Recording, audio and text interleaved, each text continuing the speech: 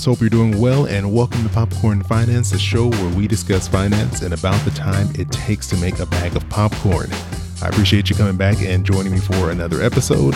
And today we're going to be tackling a topic that I'm sure is on many of your minds, probably all over your news feeds, your TV, social media, and that is the stimulus check. And so I thought the best way to go about this was to answer some questions that I've received from all of you over on Instagram. I'm going to just go one by one through these questions and knock out as many as I can today.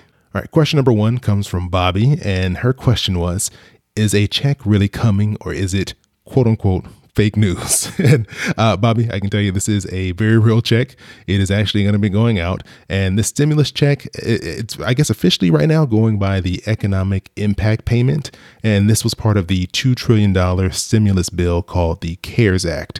And this was passed back in March. And the CARES Act stands for Coronavirus Aid, Relief, and Economic Security Act. So just in case you were wondering.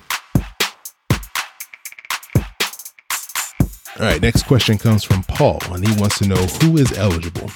So, Paul, the requirements to receive this payment are that 1, you have to be a U.S. resident. 2, you have to have a valid social security number. And 3, you cannot be claimed as a dependent by someone else. So this means, for example, if you have kids that you claim on your taxes currently, they are not going to be able to receive a separate check. You may be eligible for an additional dependent payment as part of your $1,200 stimulus if you are eligible, but I'll get into those details a little bit later. And Paul had a follow-up question, and he wanted to know, what if you're still working either on location or remotely? And yes, you are still eligible for this payment. This isn't limited to someone just because you've lost your job. This is available to anyone that meets the criteria that I mentioned before. The one thing that could affect your payment if you met all the criteria I mentioned above is your income, because there is an income limit and it is based off of your adjusted gross income, which is different from the gross income that you see on your check stubs. And so the difference is there are certain things that are removed from your gross income to calculate this adjusted gross income, which is what is used to calculate how much taxes you owe each year. Some of the most common things that are removed from your gross income to come up with this adjusted gross income are things like retirement plan contributions, and these would be pre-tax contributions, so not contributions to like a Roth 401k or Roth IRA, contributions to an HSA, and a portion of college tuition and student loan interest. Okay, so the next thing you probably want to know is, how much am I actually eligible to receive?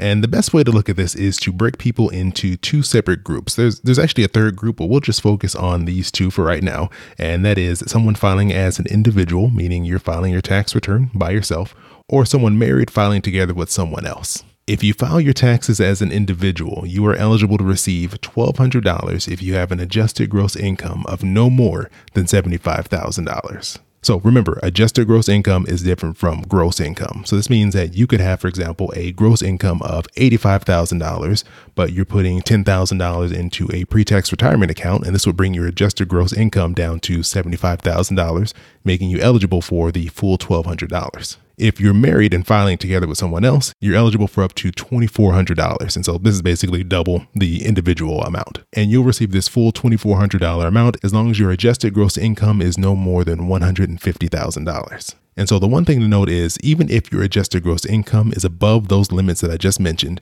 you're not just going to get zero. There's a gradual phase out of the full payment. So for every $100 that your adjusted gross income is over the limits I mentioned, they will reduce your payment by $5.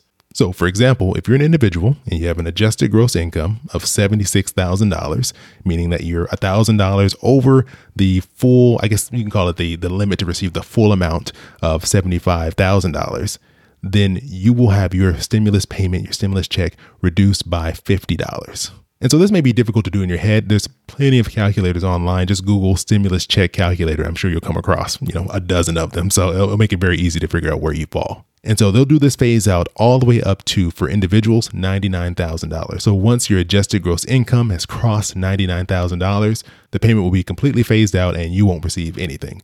And if you're married filing together, that will be $198,000. So once your adjusted gross income crosses $198,000, you are no longer eligible to receive a payment. And so the one thing that could change this is the number of dependents that you have. You're eligible to receive up to $500 per dependent. And what they consider a dependent is, 1, they are related to you. And this would be by blood, by marriage, or adoption. Either of those count.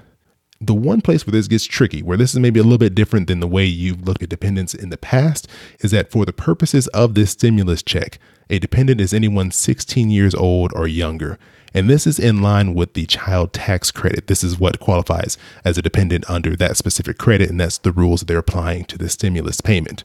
So this does leave out a pretty large group of people. So you may be used to claiming dependents on your taxes who are older than 16. You can typically claim someone anywhere from 17 all the way up to 24 if they're still full-time in college. But the difference is for this stimulus check, this is based off of the rules for the child tax credit. So in this situation, your dependents who are between the ages of 17 and 24, you will not get the additional $500 payment for them.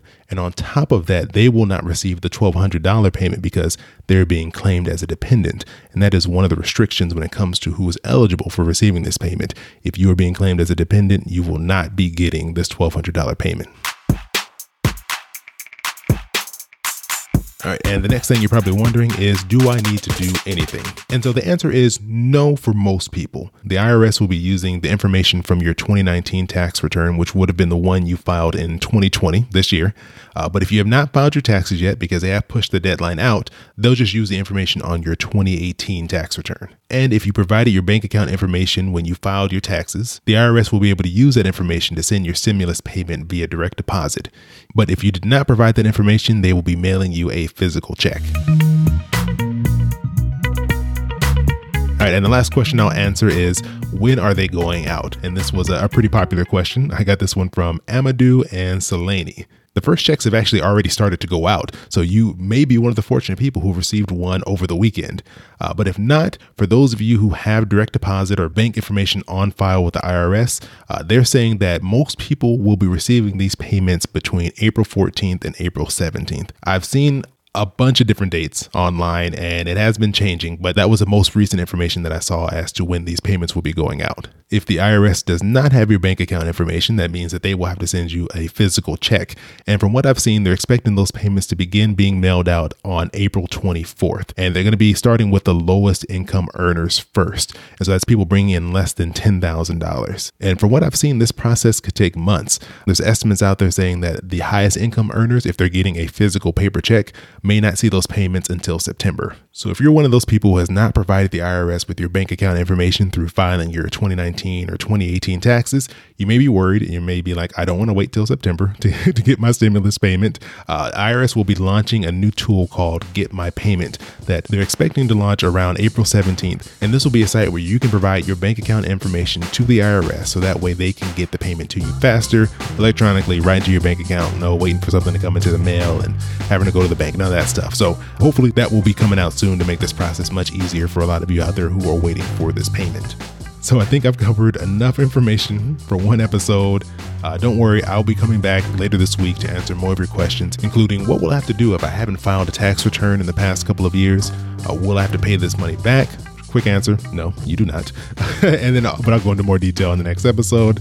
And then also how this could impact your taxes next year.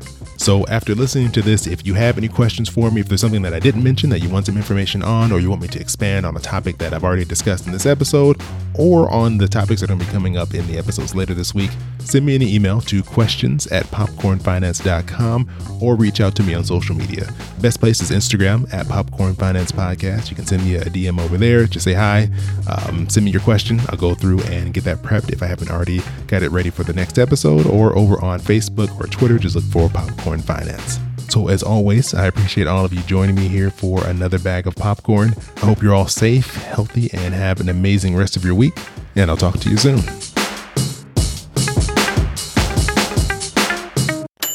Yeah, boy, keep it poppin' like Mary Poppins.